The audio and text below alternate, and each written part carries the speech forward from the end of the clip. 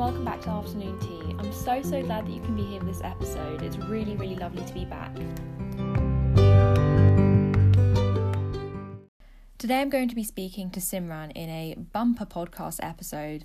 We're going to be speaking about coronavirus, lots of stuff about free speech and race, and really just everything that's been going on in the UK over the past year within politics.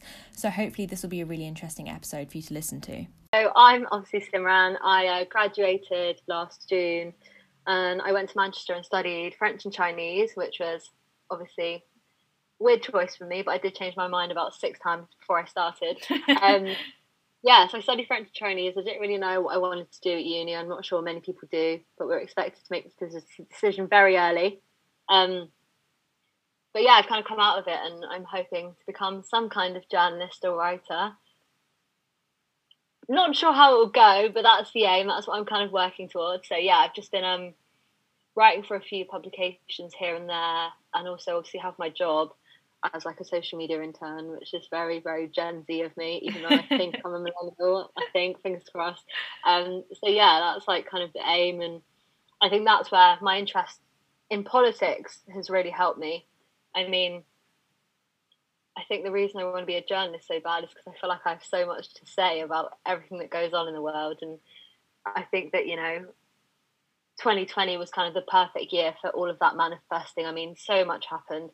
I'm only 24, but I feel like it was one of the most momentous years of my life. And I don't mean momentous. I know that people use momentous, like momentous isn't a good thing. I mean, it wasn't great. I'm sure you can agree. But, so that's kind of an introduction to me and like what I'm up to and what I'm hoping to do with my life at the ripe age of 24. Yeah, that sounds really good, and I 100% agree. 2020 was momentous. What was 2020 like for you? Like, what were you up to last year? Let's start, I guess we'll start sort of January time, February time, so like pre-pandemic, those like the glory days. Like, what were you up to, and then what did you get up to for the 3 subsequent lockdowns? Yeah, 3 subsequent lockdowns. That sounds tragic, but so I was at university, so I literally graduated last June, so it's not even been a year yet. It feels like it's been about 4, but it's not even been a year yet. So I was at uni, like millions of other students in the country, was just at uni, and it was my final year, so I was kind of like trying to knuckle down and actually work and not go out every night, as I'm sure everyone knows that uni is like. Then I was kind of, at uni, and then the pandemic struck, and I remember thinking, oh, well, I'm going to be home for 2 weeks. So I only took back with me pyjamas. I was like, I'm going to be at home for 2 weeks. It'll be fine. I was at home for 4 months, so I was switching out between pyjamas for 4 months, but it's fine. And then, I started writing in lockdown, actually. That was when I decided that was when I wanted to it was something I wanted to pursue. So I started doing, a couple of articles on LinkedIn, things like that, just kind of sharing my thoughts. And then, so it's been pretty much a whirlwind of a year for me. I mean, graduating was massive. I mean, I didn't get the ceremony that, we all wanted for the picture on LinkedIn and all of that kind of stuff of me in my gown. My mum was pretty upset, but so I graduated and then was at home for ages. And then I managed to get a job, obviously, really lucky. Obviously, a very hard time to get a job, but managed to get a job and then moved out in November. So, a big year for me, really. And then turned 24 in December, and now we're here. Yeah, that's so momentous. So, I just use the word. No.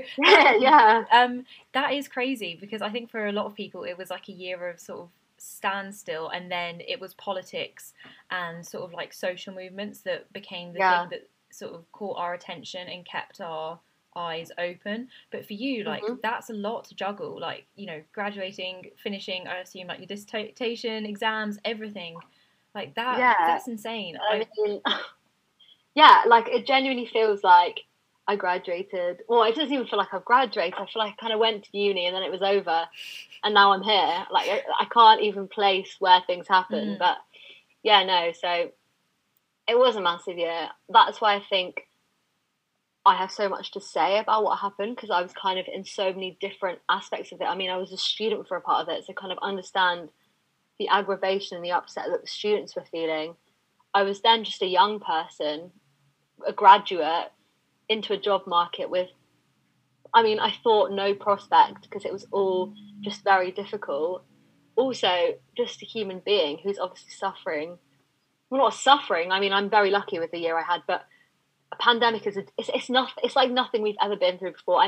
There was swine flu and there was bird flu, but they were never anything to this extent. And like lockdown, I can't even remember what it's like to be amongst people I don't know.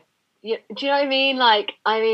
I went to the pub, the little window we had of freedom, and I went to the pub, and it was just awful. Like, I don't want to have to order a meal when I want to get a pint, and then we had to wait like 2 hours for a meal because obviously everyone's there trying to get food, and then also you're seeing all this horrible news of people dying every day, and it shocks me just how desensitized we've all become to it, because these are real people with families, and I see a number on the news and I'm like, oh my god, that's a lot of people. But then it leaves your brain and you're on to the next thing. A lot of the time when I talk to my friends about what happened last year and what's still happening now, it's a case of, I watch the news, I feel really upset isn't even the word, it's more just like shocked and oh my god, this is really happening. And then you talk about it for a while, because I live with 5 other girls, so I'm in quite a big house, and we all talk about it, and then you'll get over it and you'll watch the next thing, and then it's the same thing the next day. I don't know about you, but I felt like, though I have gone through a lot of change this year, it has also felt like I've been living in the film Groundhog Day, and every day has been the same. Yeah, absolutely. It's really weird. Yeah, 100%. I think that's like so hard. It must have been so hard for you to like process all of that, like going through all the changes you did, like so many pivotal moments in your 20s that people talk about, like, moving out, getting your first like proper job, graduating, all of that, and then also seeing the like pandemic, and again, like, everything going on in politics and like in societies around the world. But I think, yeah, it really was hard to contextualize like what those numbers actually meant when you see them on the news. Yeah, and I definitely. remember like in the first couple of months or so, it was like, oh, this is really quite scary, and then it just became a number. And even now, like, until I saw comparative data with other countries, seeing how many deaths they had, I really didn't, like, I guess, process it. And also I think that's like quite a key point, that for a lot of young people, they didn't really process it until they saw that, because a lot of us don't really know people who would have been affected. It's hard to imagine, oh, you've got a friend who's passed away, because we're not at that age. And so I would just hear of like, oh, a friend of a friend's grandparent has passed away, or something like that. So I think it's really hard for us to understand it. What are your thoughts about that, and also like the way that the government has handled COVID? Definitely, like, I completely agree with you. I think for young people, I feel like, it's really difficult, because we're supposed to be at what is the prime of our life, really, aren't we? That's what the 20s are supposed to be like.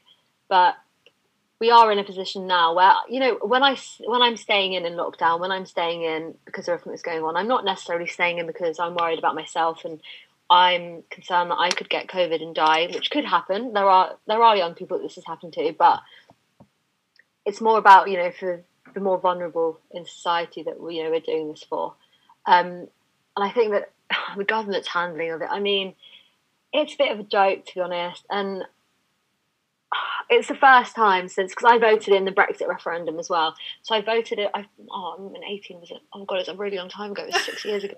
But oh my god, sorry. I've just had an identity crisis on the podcast. But no, yeah. So it's the first time I've kind of felt really embarrassed by what's going on, and I think that there's been so much going on in the whole year that I don't know where we're all supposed to focus on. On one hand, we've got this government that's let us down again and again, and government that can't make a concrete decision, that's just been U-turn after U-turn. And then we've also got the highest like COVID death toll in Europe, and a rubbish like test and trace system, and all this wasted money on PPE. And it's just, I think it's frustrating because what are we supposed to do? I think that's what a lot of people feel stuck. I mean, there's one thing I can do, I can talk to my friends about it, I can talk to my family about it and moan about it. But I mean, what is my moaning going to do realistically, apart from maybe make me feel a bit better because I've got someone to talk to about it? But I think a lot of people have this idea. I mean, I've seen a lot. I'm very active on like Twitter, for example. I love Twitter. I mean, primarily for the meme content, but also it's a very informative platform. But a lot of people I've seen saying, well, he's doing his best. Like Boris Johnson's doing his best. And it's like, I don't know if he is. I don't know if he is. I mean, there's a lot of things, well, nobody would do well in a crisis. But he took the role of Prime Minister knowing that not everything's going to be smooth sailing. I mean, we've seen it in our last two Prime Ministers, for Theresa May and David Cameron. I mean, David Cameron incited the Brexit vote. Under Theresa May, we had Grenfell. A lot of things went wrong under the last few Tory governments. And I think that if you're becoming Prime Minister of a country, you're taking responsibility of running a country no matter the situation you find yourself in. And I think that, if anything, this pandemic's really exposed kind of the cracks in the Tory government in the last 10 years. And, we've got an underfunded NHS, which has been put under an obscene amount of pressure in the pandemic. I mean, the main thing that we're staying at home for is so our health system isn't falling apart, which is already very worrying. And then we've got people who are having to still work or aren't getting the support they need, so are having to go to work. And so it's just the workers' rights issue is also cropping up in a country that is supposed to be so progressive and forward-thinking and understands what the people need, doesn't actually understand what the people need. And then you've also got the most vulnerable people in our society just being let down again and again. It's really disheartening, I think. And especially as a young person, this is our future that is now kind of, at risk. And I think when I was younger, I was very naive, and I thought, I think there's a certain age you come to and you start thinking, okay, I have to start thinking about politics. And I think for me, I was happy to be ignorant, and then you realise just how important it is in every aspect of your life. And I think that COVID has really opened people's eyes up to kind of the problems that are there. And I mean, you want to say that hopefully people have realised that this government isn't doing the right thing. And I mean, a general election is a long time away. A lot of things can change before then, but yeah, I think the handling of the pandemic by the government, I mean, clearly it's been just awful, and they failed to listen to the advice of European nations who've been locking down before us at the start. Open borders we had until, I mean, it wasn't a couple of months ago that they shut the borders. If you have been abroad, you get a text or a phone call making sure you're staying at home, which isn't really a great enforcement policy. I mean, I could probably name a few people that have definitely been on holiday and definitely haven't been at home. And then the mask law only came into place in July. And I mean, did COVID wasn't scared of masks before then? Do you know what I mean? It's just, yeah, I think that it's just not been great. I think every decision was made too late. And the only thing that makes me think of this government at the moment is the U-turn. And that's not really what you want from what is supposed to be a strong body that is helping your country in a crisis, Yeah, it's pretty morbid, to be honest. Yeah, absolutely. I completely agree with you. And something that really stood out for me, and I don't know if you've seen this, you probably have. Piers Morgan's been a bit of like a people's champion recently, which is, we're all shocked. Like, no one was expecting that, Yeah. That's the biggest U-turn of 2020 in my opinion. Yeah. But he said to Matt Hancock on the news like a couple of days ago, he was just asking him questions, and then Matt Hancock goes like, you know what, I think we should actually be like thanking basically, I don't want to like misquote him because obviously this is going to be broadcasted out, but basically saying that we should be thanking his team, and we should be thanking a section of the government for what they've done for us. And that really just summed it up. It's like, you're being paid to do this job, and you know, how many times has our country been in crisis? As you mentioned, you know, we've already had viruses that have come into this country, but if you look back, we've had recessions and wars and, you know, political discontent and social uprisings. Like, you cannot say, oh, we should be thanking you. And secondly, with the death toll, why should we be thanking you for that? And I think it just goes to show every decision that the government has made has been about getting elected. As you say, like, that election is a long time away, but everything, you know, loosening the rules really quickly, they were just like, oh, we just need to do it now because otherwise people aren't going to like us anymore and they're going to be angry with us. Like, I think that we would have a lot more respect for the government. And even myself, like, I'm not a Conservative voter, I'll never be a Conservative voter, but I would have a lot more respect for them if they'd locked down the country, and as long as it took, they'd kept us in that. And yes, there would have been like dire consequences for the economy, for mental health, you know, that's not the point. But now saying, oh, the reason why we opened up the country was because of mental health, that's a lie. They opened up the country because they're so easy to be swayed by, you know, basically public cries. And literally, like, that's just not good enough.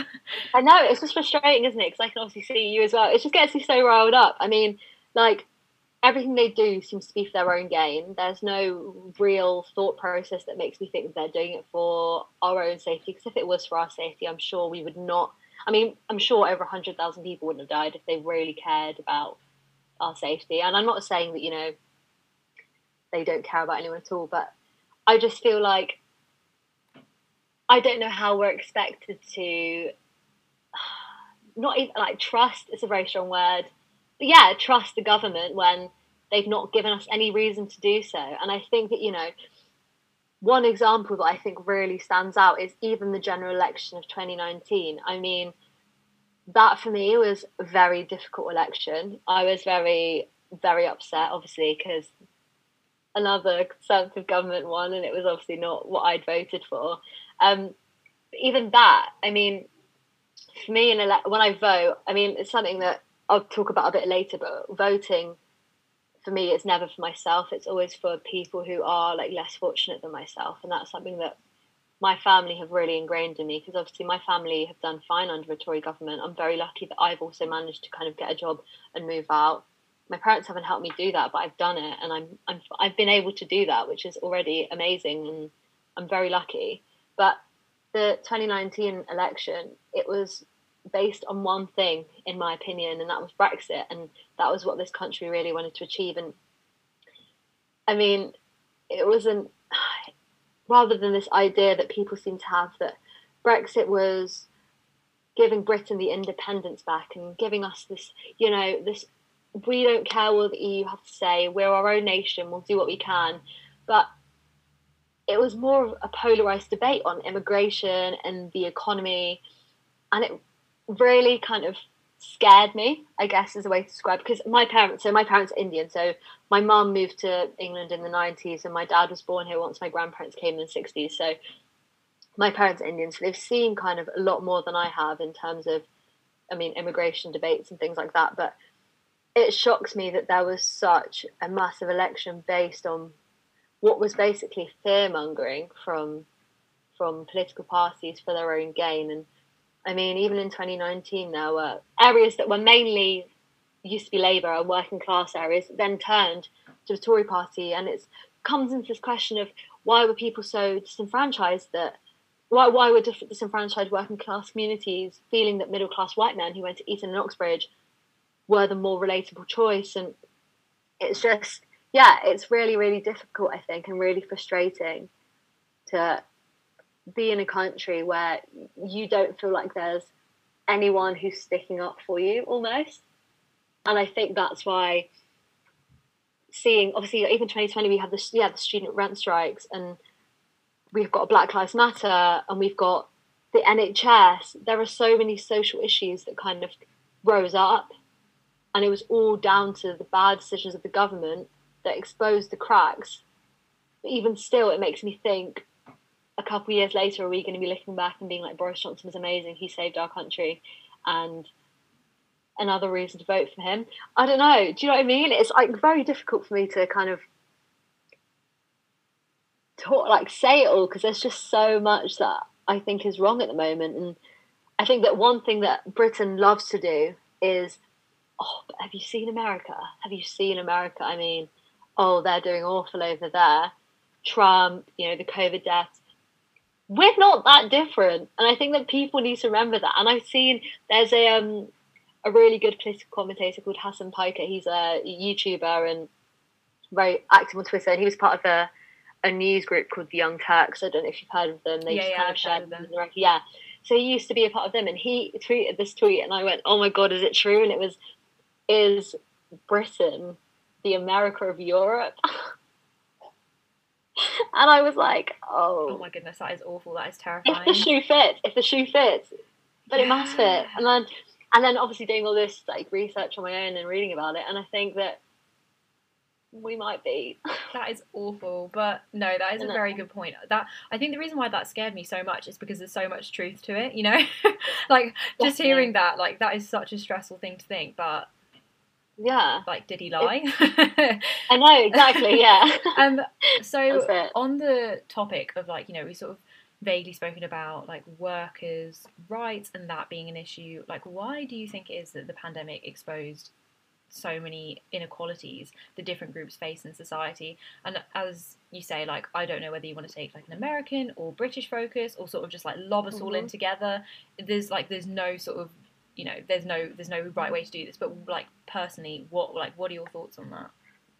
I mean, obviously, I think a lot of people, I'm sure if you ask a lot of people, especially like on the left side of politics, which is where, I don't know if you've guessed where I stand, would say that, yeah, that COVID has, you know, exposed inequalities that different groups face. And I think that's 100% true, because obviously inequality hasn't disappeared. It's not just come out of nowhere. We've not noticed it before. But I think that when something bad happens, I think you really see who comes out better. And in this case, it has been ethnic minorities and working class people, and just kind of the people that are almost forgotten about in like Western progressive society. And I think that 2020 kind of pushed all these people to the forefront of everyone's mind. I mean, yeah, Runnymede Trust basically did loads of research. They do a lot of research into race and issues, and they did one for the general election and, you know, what ethnic minorities voted for.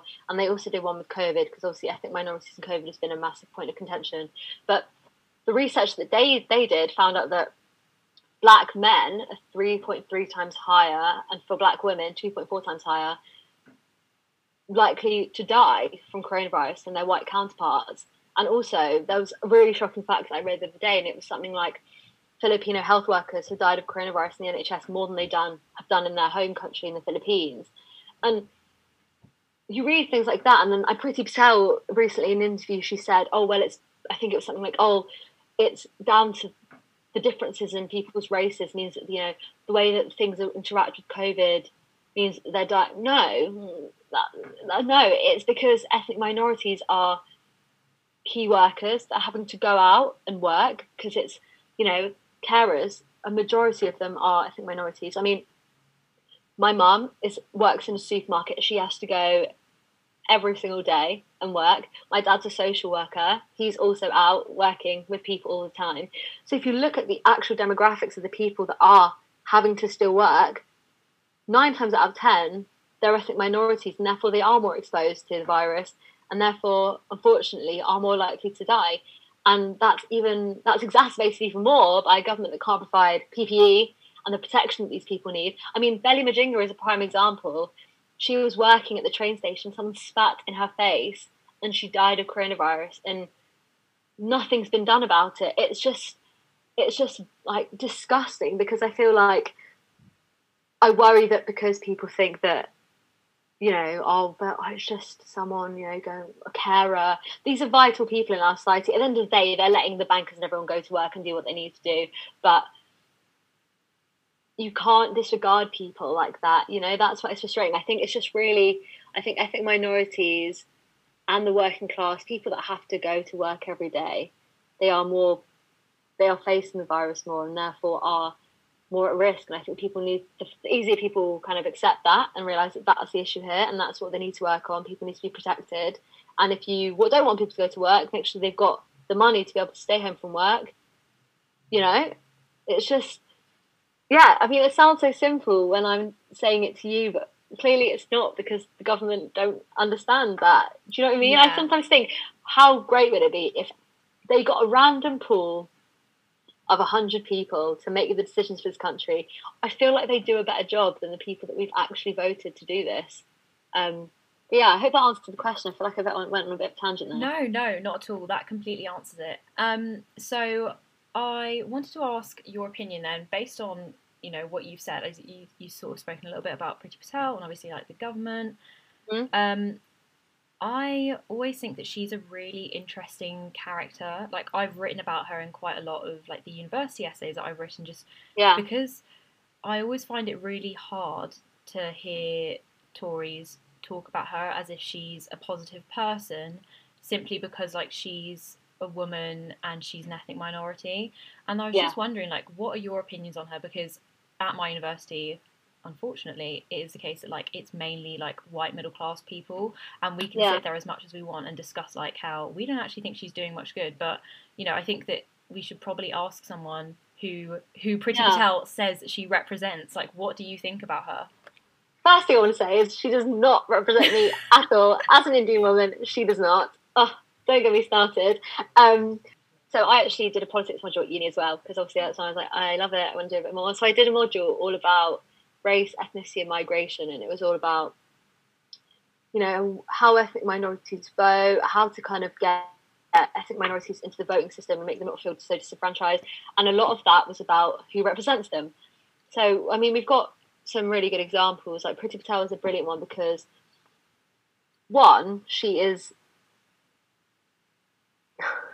the sorry, I just lost my train of thought there. That's all right. She obviously works in the Home Office, so she is a massive part of immigration.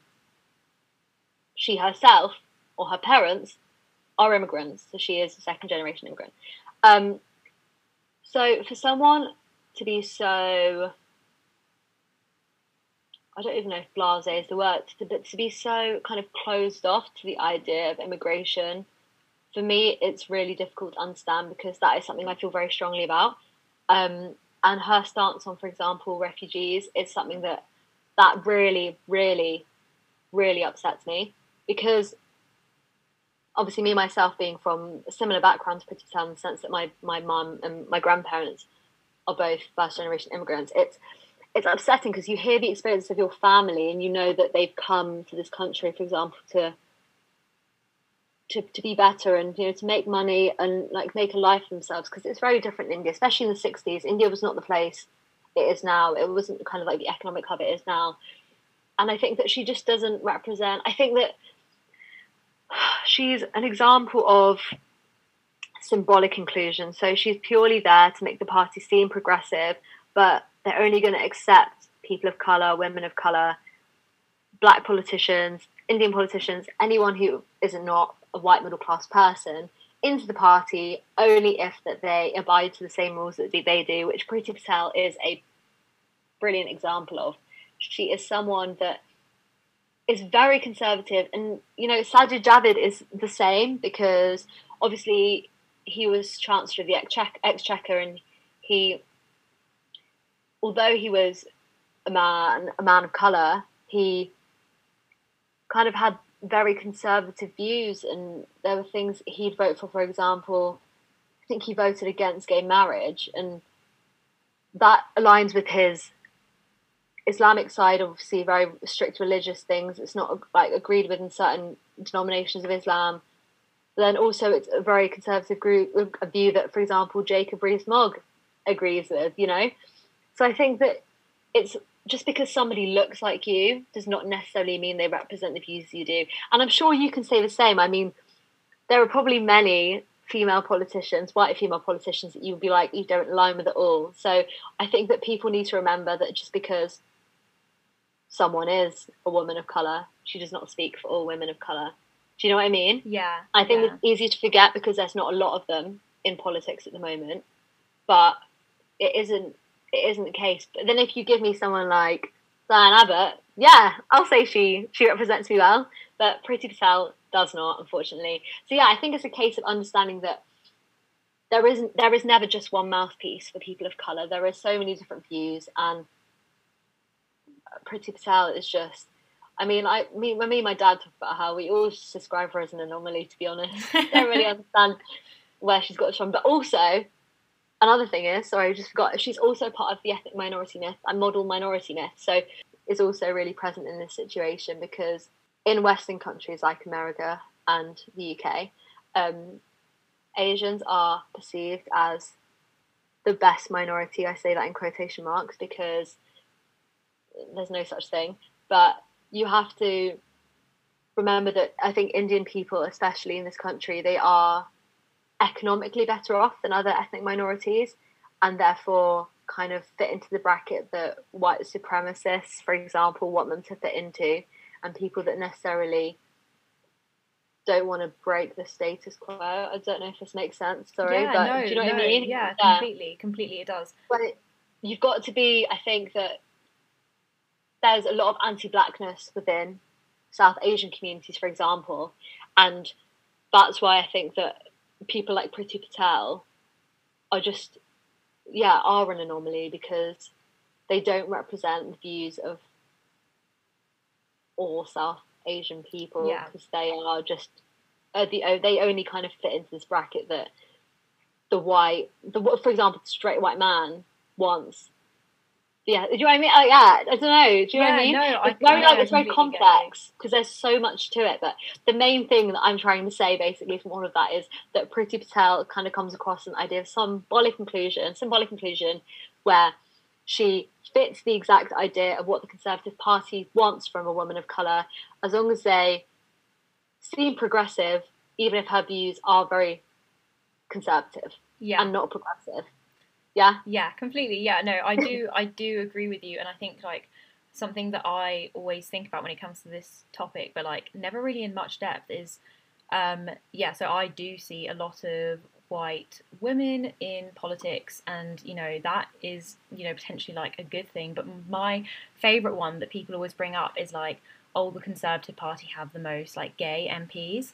I could not tell you the name of a single like non-straight female white MP.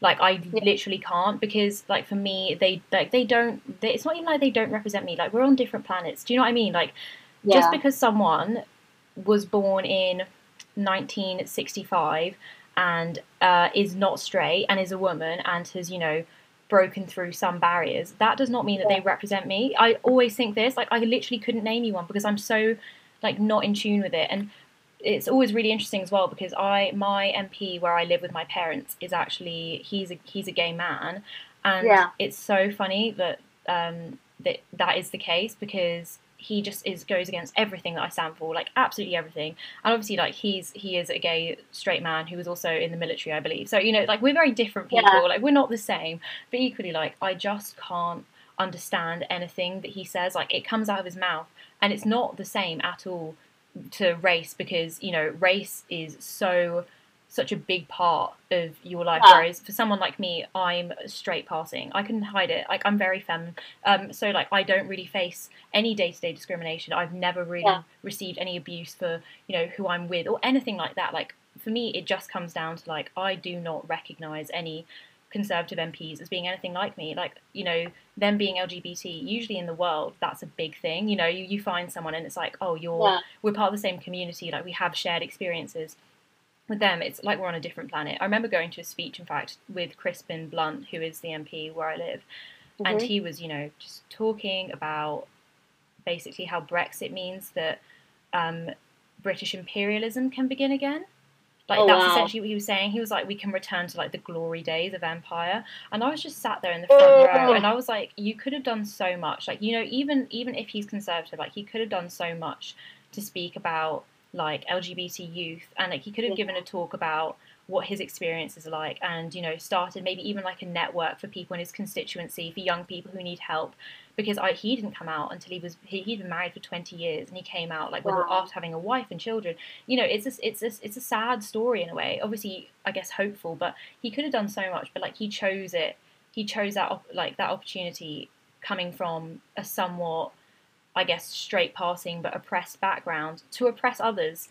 And it was just awful. I was like, this is not how it should be. Like, this is not, like, you know what it's like to face discrimination. I think he's in his, like, late 50s, early 60s, so he grew up in, like, the prime of, you know, Maggie Thatcher, no tolerance for homosexuality in schools, like, no teaching about it, all of this. And, like, he just didn't.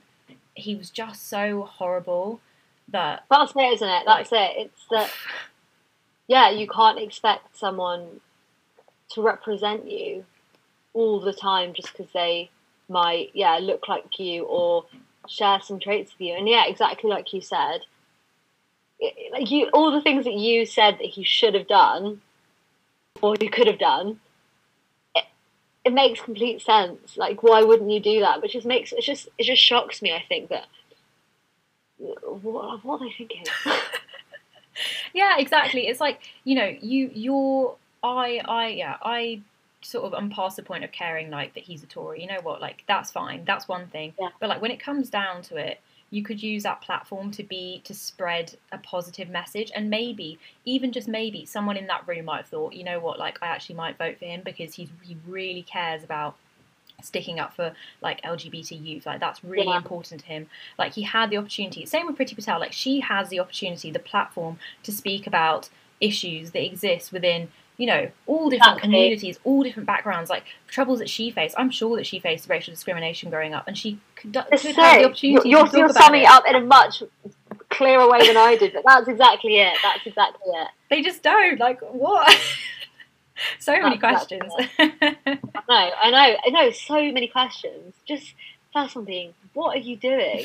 What are you doing? Like, I think it was the new immigration system that Priti Patel wants to bring in or has bring in. Wouldn't even let her parents in the country. It's just like, what? I mean, it's really hard to understand, I think. I can't comprehend it. Yeah, absolutely. I really can't comprehend it. It confuses me, really confuses me. I have something really interesting to ask you about, which is sort of like links onto this point. And I'm just going to give like a brief summary to the listeners about what this is, and I'll try and make it really short, but I do tend to waffle. So basically, the government have introduced this thing called a free speech champion, and this person is going to be not going literally, but investigating cases in universities where speakers haven't been given a platform. I went to a talk last Thursday where the launch of the free speech champions happened.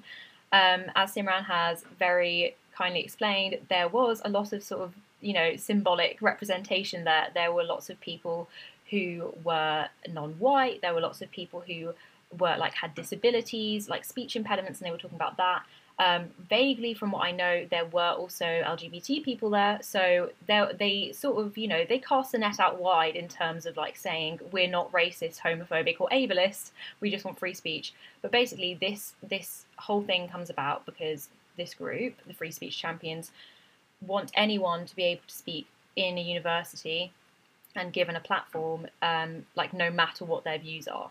And this comes about because previously people like Amber Rudd have been denied to speak. In particular, she was denied to speak at the Oxford Union on the 9th of March, I believe, last year, because of her involvement with the Windrush scandal, and she was no platform, basically. They said, we don't want her here. So I was just wondering what your thoughts are on that and how you think that's going to affect politics. Because again, this comes at a time where the government couldn't really be doing much worse, and then they really took it a step further and said no to protecting minority rights. Yeah, I mean, I've read a lot recently also about like the war on woke, and I think this is linked. So obviously we all believe in free speech. I believe in free speech. I'm like 99% sure you believe in free speech. I mean, if we weren't allowed to have free speech, we wouldn't be talking about what we're talking about right now.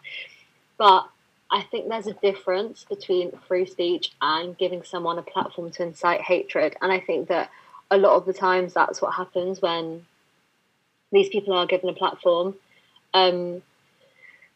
It's difficult because obviously, they are.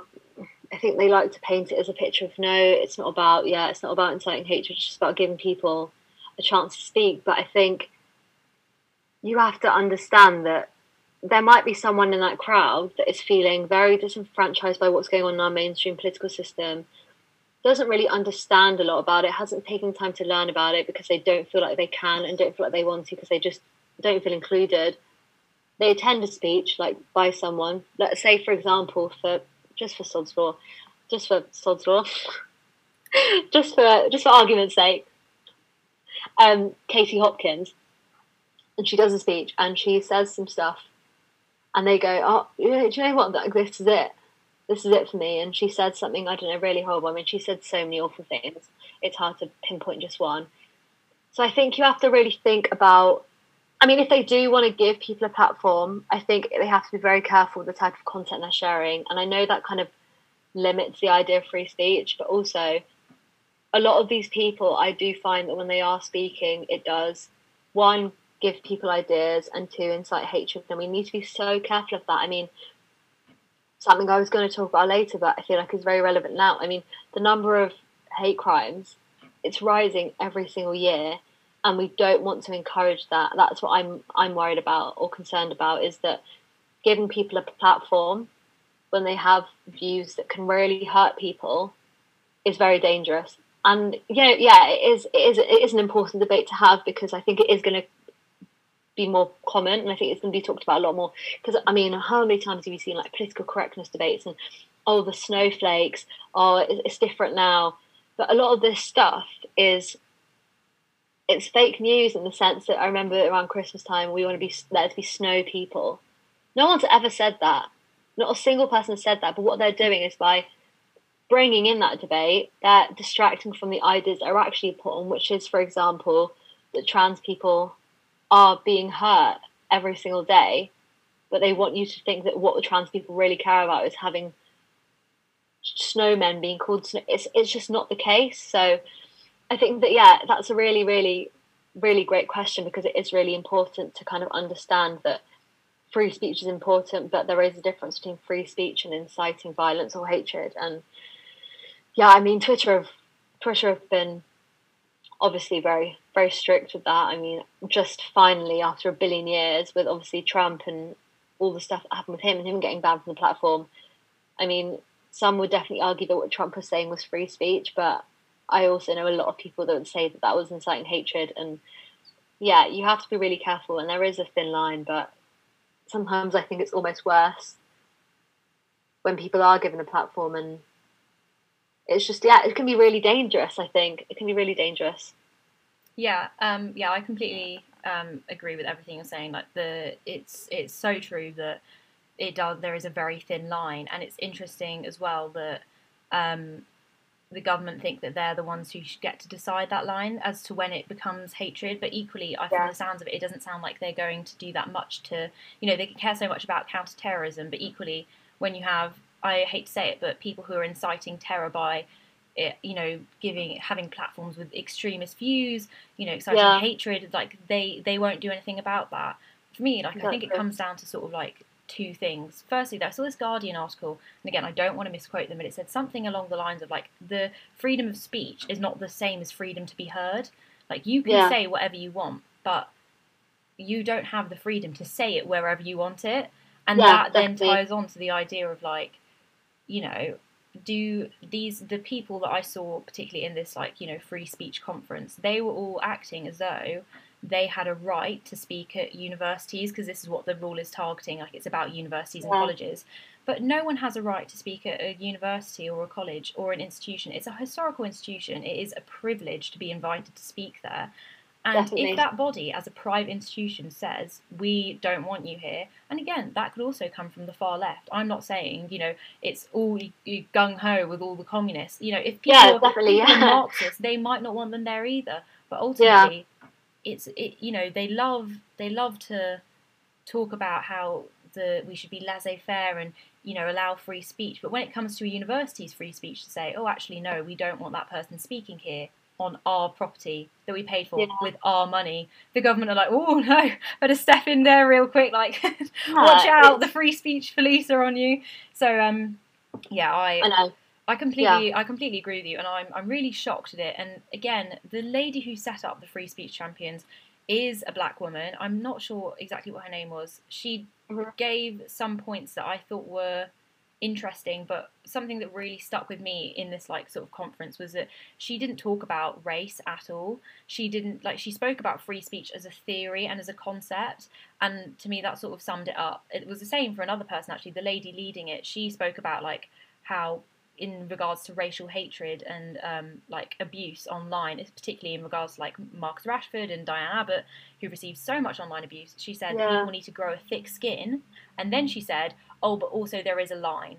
But these people are like, they want free speech, but it's in theory they talk about it, because in practice, as they even showed, it doesn't actually always play out that way, and you know, discrimination might and probably will occur by giving anyone a platform to speak anywhere they like.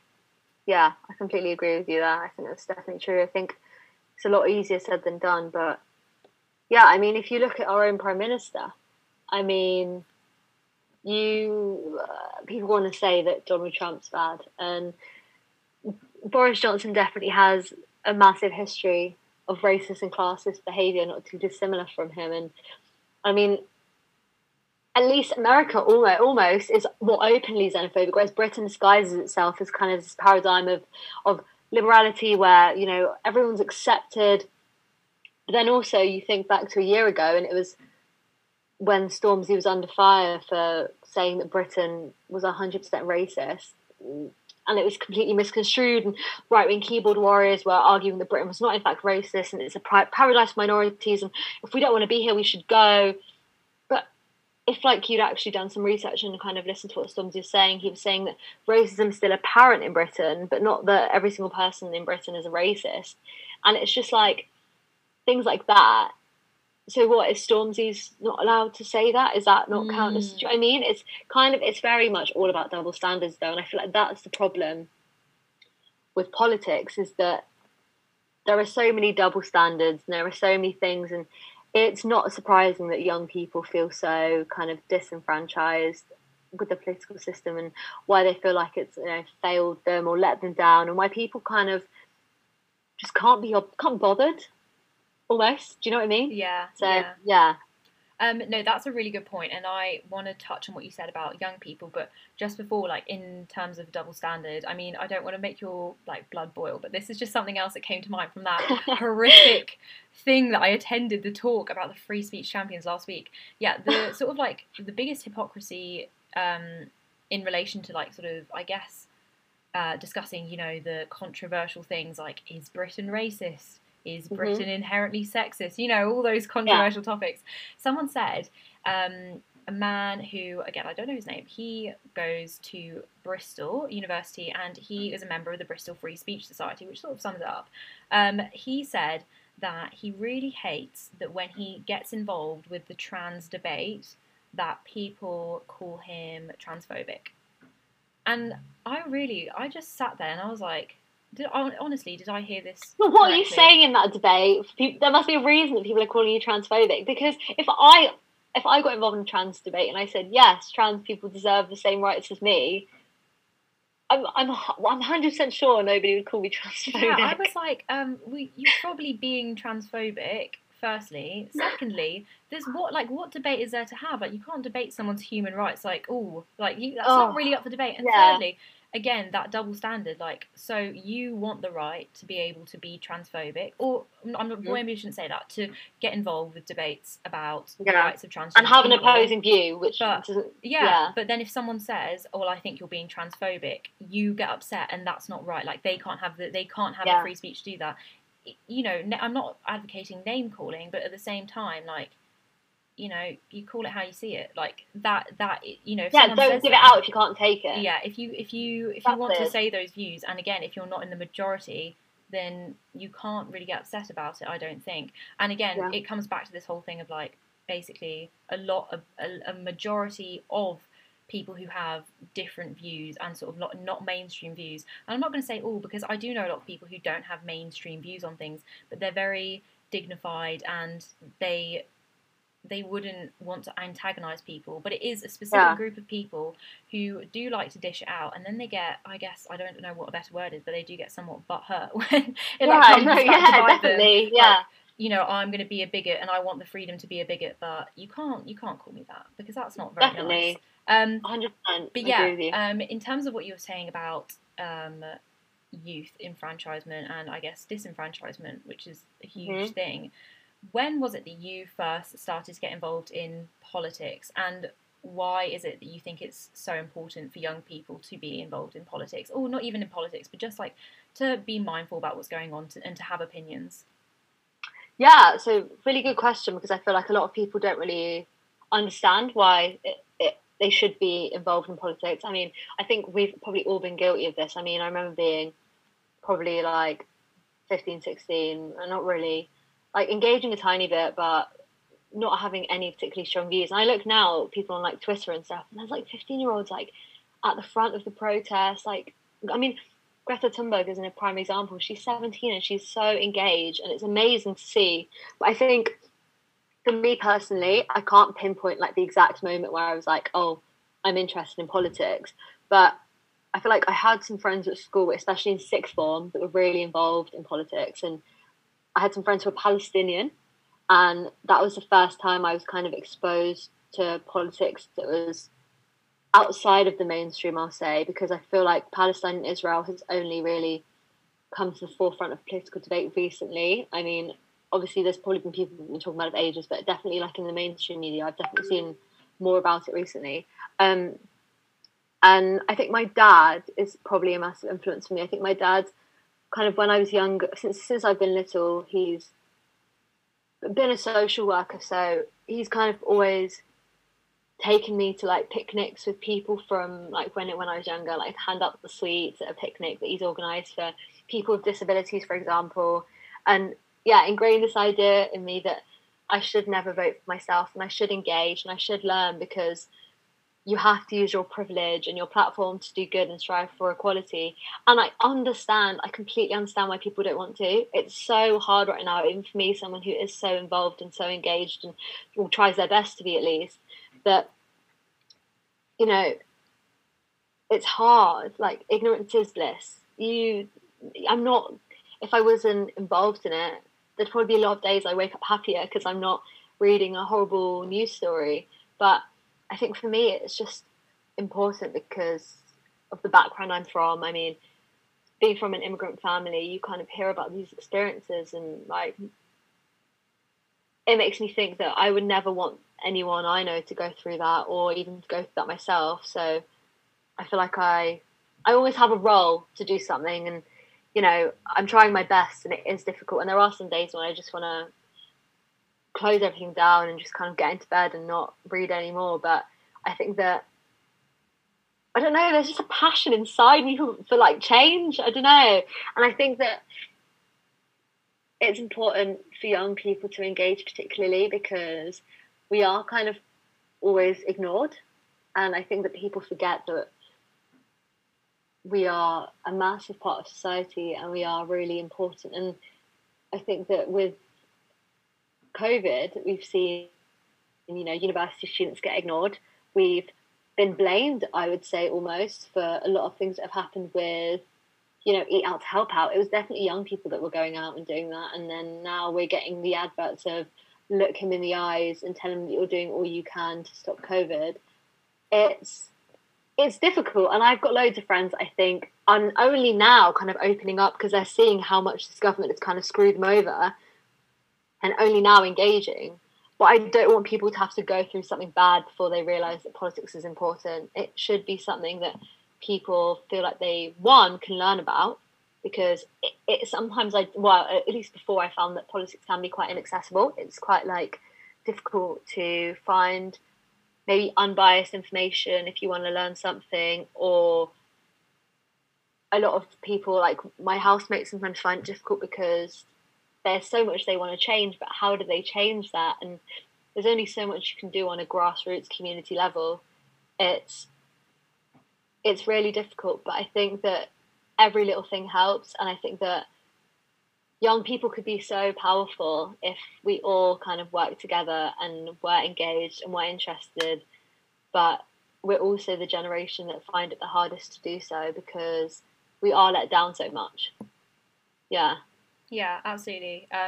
Yeah, I really hear you, and definitely about like realizing that you have to be involved to make a difference. Like that's such a Mm-hmm. huge thing. But yeah, no, I was literally thinking while you were speaking about it being a passion and stuff, that's exactly what I was thinking. I was like, oh my goodness, like that's like exactly how I feel. It's just I mean, I guess this is just like this comes from the perspective of someone like who is like heavily involved in politics. I do a politics degree. Like my life is just like writing news articles, blah blah blah blah. I love it. I absorb it.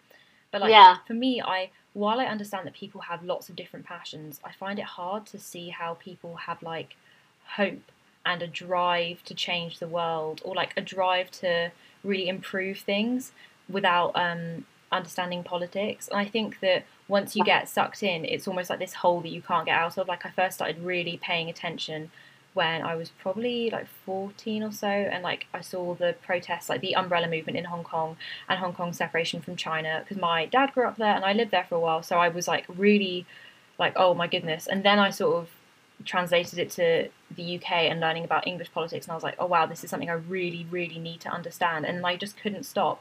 But I think maybe this is just I guess this is like a really first sort of like white first world issue, but something I always find hard is, as you say, like you can't force people to care, and I find it hard to have conversations, especially with the demographic I find who don't care and also don't want to learn, like they don't want to hear it, they're not bothered, is like young white men.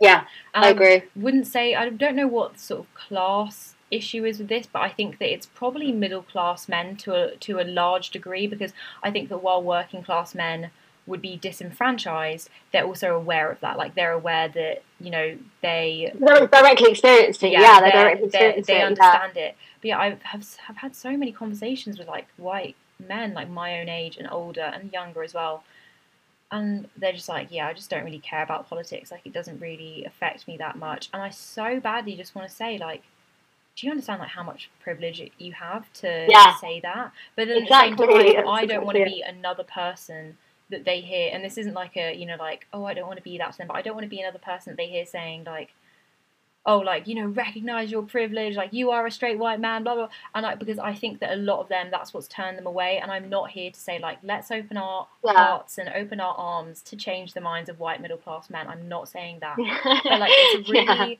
like, it's like a dilemma. Like, do I want to shout at you, I want to tell you that like that's exactly why you should be involved, because it doesn't affect you. And to you, the ordinary man goes on as usual no matter what happens in his life.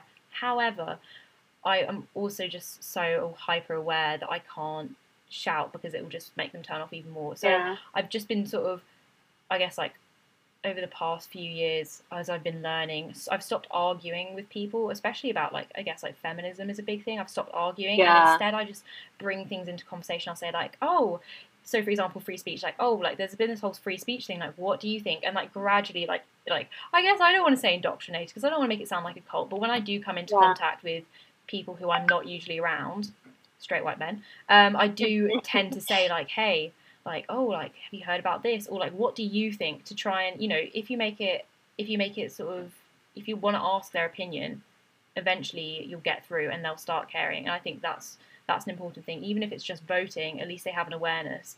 And I would say that like they're a demographic that could really change things because they have so much power. And I guess they wouldn't want me to say it, but privilege. They do have a lot of privilege in which people take them seriously, and they don't, and it's not taken for granted. When they're in control and being assertive, they're not angry or seen as like, oh, like what are you gonna do? You're gonna hurt me because you're so angry. They're not.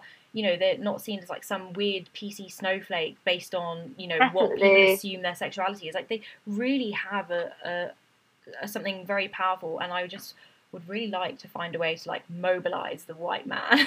Completely. No, you're like completely right. I think that's why for me 2020 was such a weird year for politics, purely because obviously I've said 2020 was pivotal, but it's not that 2020 was pivotal. I think it was more that it was a mouthpiece for issues, in the sense that the issues weren't new. We knew that these things were going on. For example, Black Lives Matter, that's been around since 2013.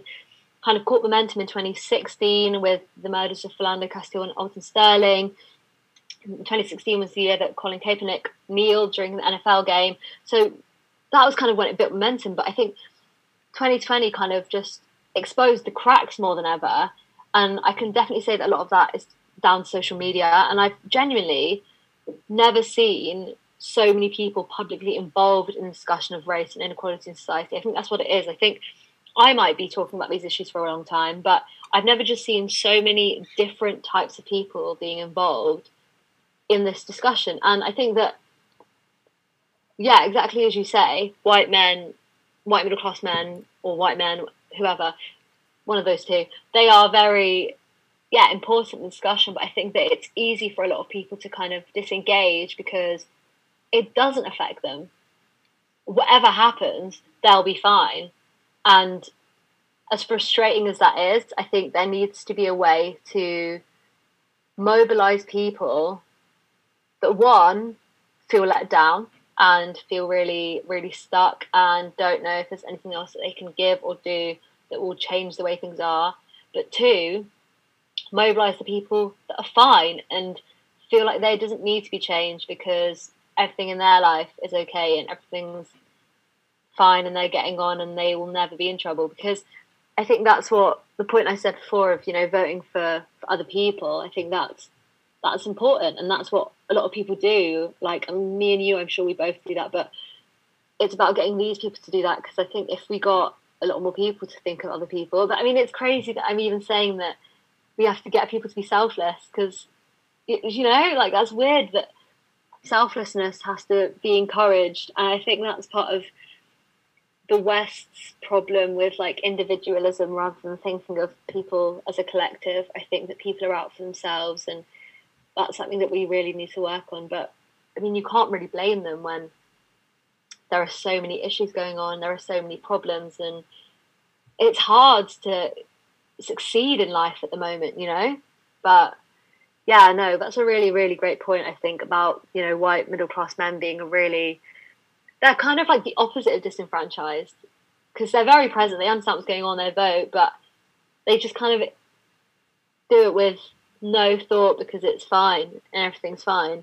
But yeah, I think it just needs to open that discussion, but obviously, yeah, it's hard to find out exactly how to do that without breaking down barriers. Yeah, absolutely. And what you said in particular about at the beginning, just about, like, working class men in particular, about how they feel let down by the system, I think that's a huge thing. I care quite a lot about sort of like far right movements. It's something I'm really fascinated by because like we've really seen even like UKIP, I would classify them as having a particular demographic of voters who I would say are far right, and then obviously you've got the BNP, you've got EDL, you've got all sorts of groups, and I think white working class men are really vulnerable in society to be targeted by those groups. And again, like this just brings it all back to, like, the idea of the government, talking about terrorism and counter-terrorism measures, and yet they think that the vulnerable groups in society are only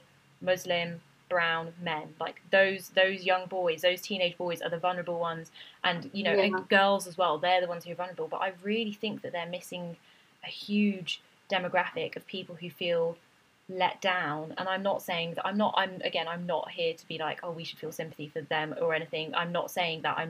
This is purely like just an analytical point that they are vulnerable to far right extremism, and through free speech, through misinformation in the media, they are building up a wall of resistance to social change, which we need to happen.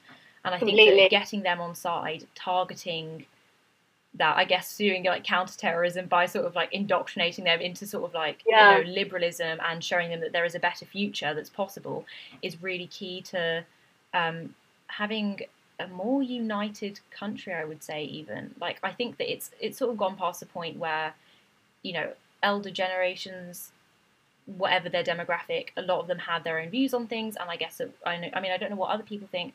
I am always challenging my grandparents, unfortunately for them, but I'm always challenging them. But I also think that, like, there comes a point where, like, you can only say so much and they're so set in their ways, but like, we really need to, as young people, ensure that we collectively are standing together. And I think that that's going to be really important to prevent far right groups from carrying on for like, because people 100%. are disenfranchised, encouraging them to see why it's so important that we have like Black Lives Matter, why even things like Pride exist, because a lot of them question that. I always see that online, people saying like, why do we still have Pride? And it's like, right, okay, you know, to let them see that all of these conversations include them and need them. And while I'm not saying that their voices are the most important, because they're not, their support is very important. Yeah, you need people with a platform and with privilege to get anything done. It's the same with feminism. Without men, without the support of men, it's highly unlikely, unfortunately, that things can be done. And I think that you're so right that there is a problem with, like the radicalization of young men. And I mean, the internet, like YouTube, I listened to a podcast recently, and it basically was talking about how easy it is for young men to go on YouTube, watch these videos, and next thing you know, they're on some far right YouTuber's page who's talking about something. And it's unfortunately it's really, really easy because they feel let down by the mainstream and what's going on in our world, that they find it somewhere else. And I think that you're right, we definitely need to talk about that, because it is an important demographic that was also forgotten about, and also definitely one that we should be focusing on to kind of get out of that, because I think we're probably in some of the most polarized times that we've ever been in. Definitely, I think the last 2 years have been really, really polarized. I mean, with the last general election, it was definitely choosing between two very, very opposite candidates. I mean, Jeremy Corbyn and Boris Johnson, you couldn't get further apart. But so I think that it's important that it needs to be nipped in the bud, really, doesn't it? I mean, radicalization is a massive issue. And I watched American History X recently, and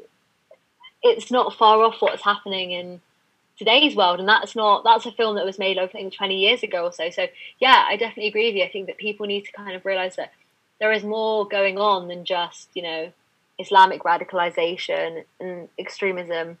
There is one on the other side, and that's far right, and that tends to be more problematic. I mean, we see so many problems in America, like how many shootings are committed by young white boys. It's really important. I don't think it's talked about enough as well. And I think that with the rising power of social media, YouTube, all these algorithms that really kind of get to people, you've got to be really careful, because this content it's everywhere. It's everywhere. But that's a really, really good point, and I think it's definitely something that people need to remember. Yeah, 100%. It's, I don't know, it's just, I think it's something that, because the media since 9/11 and before have basically portrayed, this is what an extremist looks like, this is what a terrorist looks like, that kind of, extremism comes in all forms, and when it starts to hurt people, and it is about disregarding lives and disregarding rights and liberty, that's when I think it crosses the line into terror and inciting hatred. And I think that it's really important that I don't know if the government are really, thinking about how terrorism isn't just like this, this singularly faceted issue. But I really, really think that it's important that we start having more discussions about, that boy who's in your class, who even whether you're in the UK or the US, you might have a boy in your class who's sitting there and he's very quiet, or a girl in your class, it could be, either, and then suddenly you start to hear sort of some strange ideas, and then it gets angrier and angrier, and people just disregard it and tell them to be quiet. And I think that that's where it can get dangerous, because as we've seen in the US, those types of people who are typically characterized as really, unfortunately, who end up to be school shooters, suffering with mental health problems and have been radicalized, like, it's really, really dangerous. And while we don't have the issue that they have in the US with guns, it's still not great to imagine that 100%. people are being, I guess, ostracized, not ostracized, like are ostracizing themselves by getting into this really dark world. Definitely, because I even worry about my brother, who obviously is a young Indian boy, but I mean, I think about some of the things that he watches on YouTube, and I mean, I've not seen anything particularly bad, but I think there are lines, even videos that, might talk about women badly. things like that. It's just the start, because once you start watching things like that, then you might get recommended something else, and then you get recommended something else. And I think it's one thing in the past when people radicalized from reading books or watching TV shows, but now it's at your fingertips. The information is there, and I think it's a responsibility, of the community to watch out for these people and keep people informed, but also the responsibility of these big social media platforms to kind of make sure the content that is on these websites isn't dangerous for children and for young people and for anyone, really. I mean, anyone can be radicalized. It's not just who we think or the image that's been portrayed to us that these people can be radicalized. Do you know what I mean? Yeah. But you're completely right. I think it's scary, and I mean that's what I said earlier about the rise in hate crime. Like, I was looking through the hate crime report for 2019-2020, and like the amount of racist hate crimes have increased so much, but also the amount of hate crimes against LGBT communities and religious communities and everything. And it's like, we have to think about where the information is coming from. There's a reason that people are committing these crimes, and 9 times out of 10 it's because of misinformation. So we need to really kind of find where that's coming from and kind of work on that. But it's definitely something that isn't talked about enough. I don't hear much dialogue about far-right radicalization at all. And it's like in America, everyone are anti-fascist, the Antifa, like, oh my god, they're like absolute extremists. But they, like, do you know what I mean? But then what about the other side, like the far right and the white supremacists and the Nazis? Where's the discussion about their extremist views, Yeah, it goes back to our point of double standards, doesn't it, really? Yeah, absolutely. I completely agree with you. And it is such a huge issue in America. I think it's a lot more sort of blatant there as well, as you say, like the rise of neo-Nazis and skinheads, and it's terrifying. It's terrifying. I talked to my dad about it, and he's just, because he was around during the time of like the Teddy Boys and the National Front and things like that, and he would kind of talk to me about times when he was younger, and he'd be called a Paki and get like racially abused. But then I think back to the first time that I remember being racially abused, and I must have been 6 or 7 at a playground, and it's crazy because I think that when I was younger I thought, oh my god, like the world's going to get so much more progressive, I'm going to be able to do whatever I want, things are going to get better. But I don't know if it's because I'm more aware, or it just doesn't seem like it's going in the direction that we should be going in. And I think I'm scared for the future, purely because although I'm born here and I am very westernized, I'm still very in touch with my culture. Like, I speak Punjabi fluently, I understand what goes on at home, and I don't look like my white peers, even though I can do everything that they do. I don't have any problem doing that. I'm very much assimilated into British society. Obviously, I was born here. I'm born on Christmas Day, for God's sake. I'm literally like the dream. But like, it's just, I'm scared because I mean, there's so many stories that come out, and I think last year, I mean, I don't know if you've heard recently, there's the thing with that YouTube page, Bon Appetit. Oh no, I haven't heard about that. So it's YouTube. It's a YouTube, like, what they call YouTube pages. Oh yeah. YouTube channel. Yeah, that's it. Such grandma energy. What are those things called? The YouTube channel, and they shared content. It's like cooking content, so they'll teach you how to make stuff pretty similar to like Mob Kitchen and stuff like that. And they recently, loads of stuff came out about them being racist to their employees. And it was, for example, a Southeast Asian woman who said, why don't we do, I don't know, it was like dumplings or something, some kind of Asian dumpling.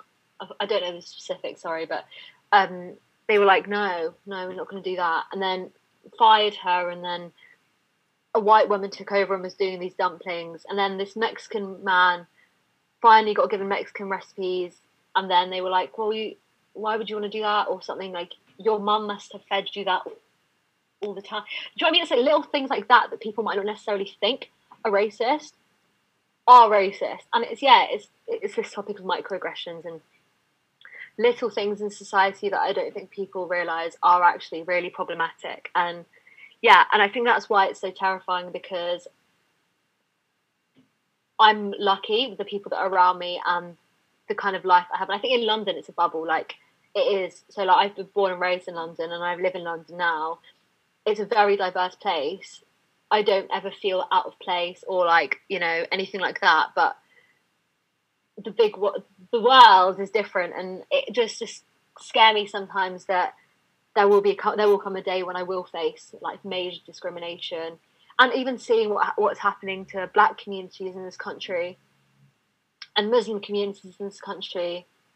It's just it's scary. It's really scary, to be honest. Yeah, absolutely. That's really terrifying to hear that as a child.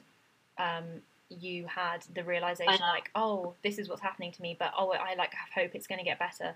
You know, I don't think I honestly couldn't tell you when I first sort of realized that like racism existed, and I think that really goes to like say it all, that like there was no moment for me. You know, other things I can sort of pinpoint in terms of like seeing discrimination, but race, like I was just, I guess one day it was just more of like I became aware that I never had some sort of moment where I was like, this is wrong and this is what's happening.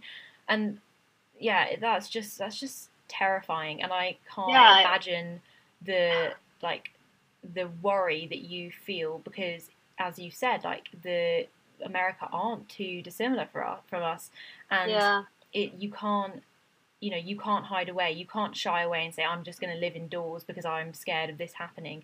But equally, like the fact that that's even a thought, like that you might have, like oh I won't go out this time, or you know you might change your behavior in case you're worried about someone saying something or harassing you, like that is just terrifying. And I can't believe we're living in times where that is the case, and unfortunately 100%. That so many people in this country will deny it. They'll deny those experiences and deny that it's happening, and they're part of the problem. So 100%. It's like that show, I don't know if you watched it, I think it was on Channel 4, and it was The School That Ended Racism. Oh no, I didn't see that. Really good, I recommend it. But they kind of did a social experiment with like a school group. I think they want to say they were in year 7, but I'm not 100% sure. They were very young, and they had obviously some white children, some Pakistani children, Southeast Asian, Indian kids, Black kids, a wide variety of children from all over the world. And they kind of discussed racism with them. And there was so much stuff on the internet and on Twitter of, oh my God, these kids are way too young to be kind of being aware of racism. But it's like, no, because children are having, like, children of colour, like, you know, kids are having to experience it. So what makes someone else too young to learn about it, you know? Like if Black kids are being stopped going into the sweet shop and being told that they're stealing because they're being racially profiled at the age of 7, that's what happened to a boy in the show. He spoke about it. Why is someone who's also a 7-year-old white child shouldn't be allowed to learn about it? Absolutely. I think it's important for people to be aware, and I think it's even greater that they're being aware from so young, so they're not growing up with this kind of ignorance and then suddenly being exposed. Do you know what I mean? Like, I think it's a really important discussion to have, and if children are young enough to experience it, then obviously other children are young enough to learn about it. Yeah, completely. I mean, that's outrageous. That's really disgusting. You know, I like that the problem is that, you know, people saying, oh, they're too young to learn about it. If it's it's such an issue that children that young are facing it, then maybe the problem is that society isn't changing, as opposed to they shouldn't be learning about it. They should absolutely be learning about it. Like, white children do not face hardships if they come, you know, from a middle class background and a stable background. You know, obviously everyone faces their struggles as a child. Everyone has issues within their families as a child, but white children do not face racial discrimination, and they should be learning about it. I never learnt about it until we'd like vaguely heard things about the civil rights movement, and then GCSEs again, like, oh, like a little bit about the civil rights movement. And then I remember in my A-levels, I did A-level history, and we did coursework, and they just vaguely mentioned like, oh yeah, the slave triangle, And you know, like the Tate Modern is about Tate and Lyle, and that's all linked to slavery. Oh, that's it, and then it's done. It's just a bit of coursework. Even colonialism, though, it's the same with colonialism. Me, an Indian woman, did not know the extent to Britain's relationship with India until it even shames me to say it, until I was probably about 18, and that's because the school system doesn't teach it, and I think that's why all these kind of groups have decolonised their curriculum. It's so good because it's important to learn about it, and that's why I say this a lot, but Britain loves and could be the inventor of historical amnesia. They forget how complicated their relationship is with race, so they can't really afford to not teach it because there is so much. I mean, yeah, the Windrush generation, and then we've got India. It's just two massive things, and then like it just needs to be spoken about and needs to be taught because people need to be informed because it underpins so many things in life. Do you know what I mean? Yeah, for sure. I think our government, you know, will be the first. I remember hearing when I was like very young that in Germany they teach about the Holocaust from a really young age, and that it's like a part of the school curriculum that German children understand Germany's role in that, and as they should. You know what I mean? Like as they should. Yeah. And I remember hearing like politicians at the time, just like seeing it on the news and stuff, and it being spoken about by teachers as well, and we were all like, oh, that's such a good thing, and politicians being like, you know what, like Germany is doing the right thing here, this is the best way to prevent something like that ever happening again. And it's like, did they even think, like, do they even like hear themselves? And in schools, you know, again, like as a child I wasn't aware, and I don't think that I had the tools to learn about race in the way that I would have wanted to, but like I was sitting there as a child in a classroom saying that's really good to my teacher. We were all like, that's a great thing, and the teacher, did they even think like, oh, these children think that that's a good idea, so we should be teaching them about the history of this country, we should be teaching them about, you know, the pain that we've inflicted on so many countries, and then just ignored it and then just paint it as like, oh, this really sunny time, and we did a couple of bad things, but overall it was good, you know? Exactly. Like I think the good it's old like days, Britain, as they say. Yeah, literally, Britain loves to be the hero of the story. I think that's what it is. Like everything bad that's happened, the only bandage we can slap over it is, but we won the war. Everything, like it's like Winston Churchill is a brilliant example. I think last year, you know, during all the protests, and they boxed up the Winston Churchill statue. Yes, and Boris Johnson released a statement of, you know, Winston Churchill is the best. You know how he does. That was a good impression. Thank you. You know how he does. And I remember feeling really, really upset because Winston Churchill has openly said things, for example, about Indian people. They're beastly people with a beastly religion, and this statue is being protected as a relic and a reminder of, you know, Britain's great past. But what about all the bad things he did? He was openly a racist, for God's sake. And the people that are like defending this statue that were there at the protests, as far as I'm concerned, they're fascist Nazis who are protecting the statue of a guy who fought the fascist Nazis. It just make sense. Do you know what I mean? It's just, it's insane. I think that Britain really has a problem with remembering the things they did, and I think a really good book for that, I read Natives by Carla recently, like a year ago, but so good at explaining Britain's relationship with race and class, because it's very complicated. It's very, very complicated, but it's something that needs to be read, and I think that's a really good book for people trying to understand it in a British context. I feel like we do hear a lot about America when we're talking about race, but it's definitely something that Britain needs to work on, for sure. Yeah, no, I could not agree with you more. I think it's something that hopefully we'll see a complete 180 with in our lifetimes. I mean, I really, really, really hope that we do. I keep talking to you all day because this is so interesting. I'm having the best time ever. Oh, good. Obviously, I am aware that we have been speaking, I think, for about an hour and a half now. So I wanted to ask you, is there anything else that you want to speak about? Is there anything else like you want to get across? Like, just like sort of key things you care about. Everyone who listens should go and read about the farmers' protests in India. Yes! Because we are getting, because it's where I'm from in India, is actually where it's all kind of kicking off.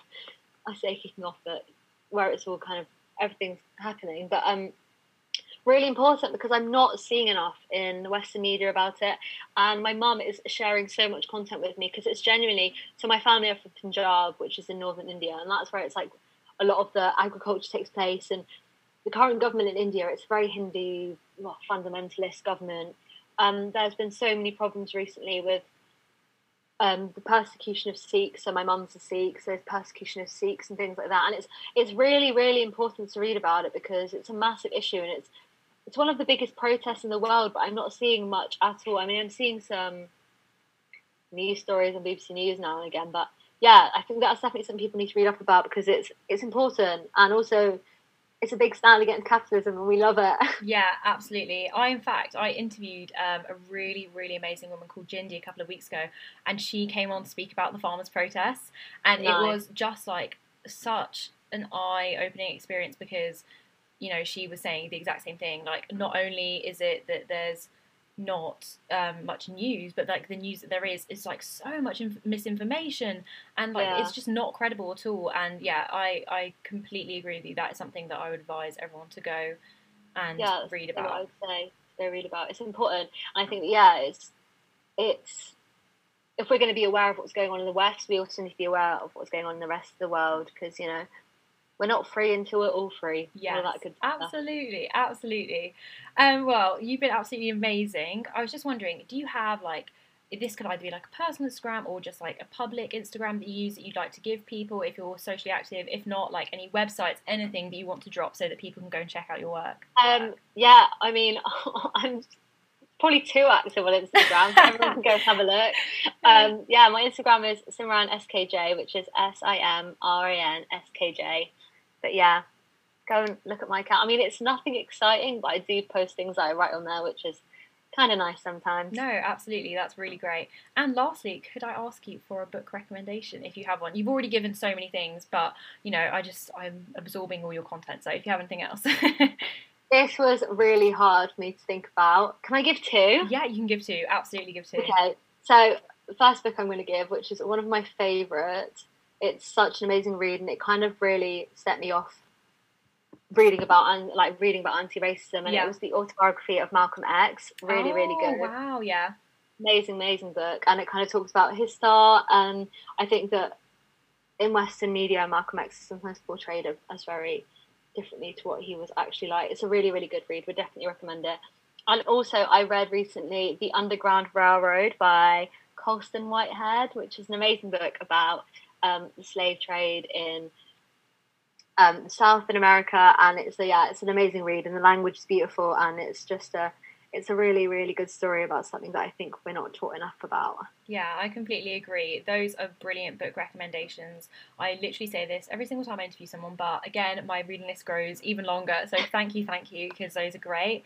And thank you so much for being on this evening. It's been an absolute joy to speak to you, and I'd really like to have you on again soon to discuss, well, literally anything you want, because you're so interesting. But like particularly, it'd be good to have like political updates or something. Like, here's Simran with like your daily dose of government bashing. I'd love to. Thank you so much for having me. This is like my first ever podcast. No way! Like, oh my god, yeah. I was like, I really want to be on a podcast.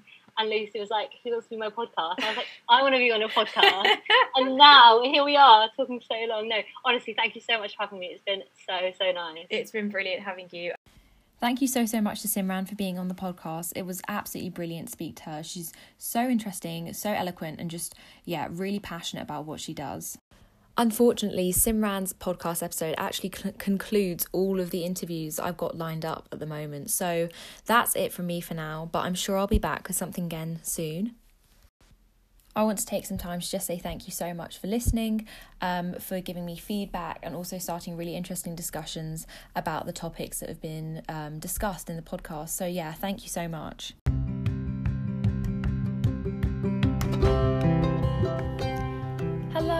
Welcome back to Afternoon Tea. I'm so glad that you can be here for this episode. It's really, really lovely to be back.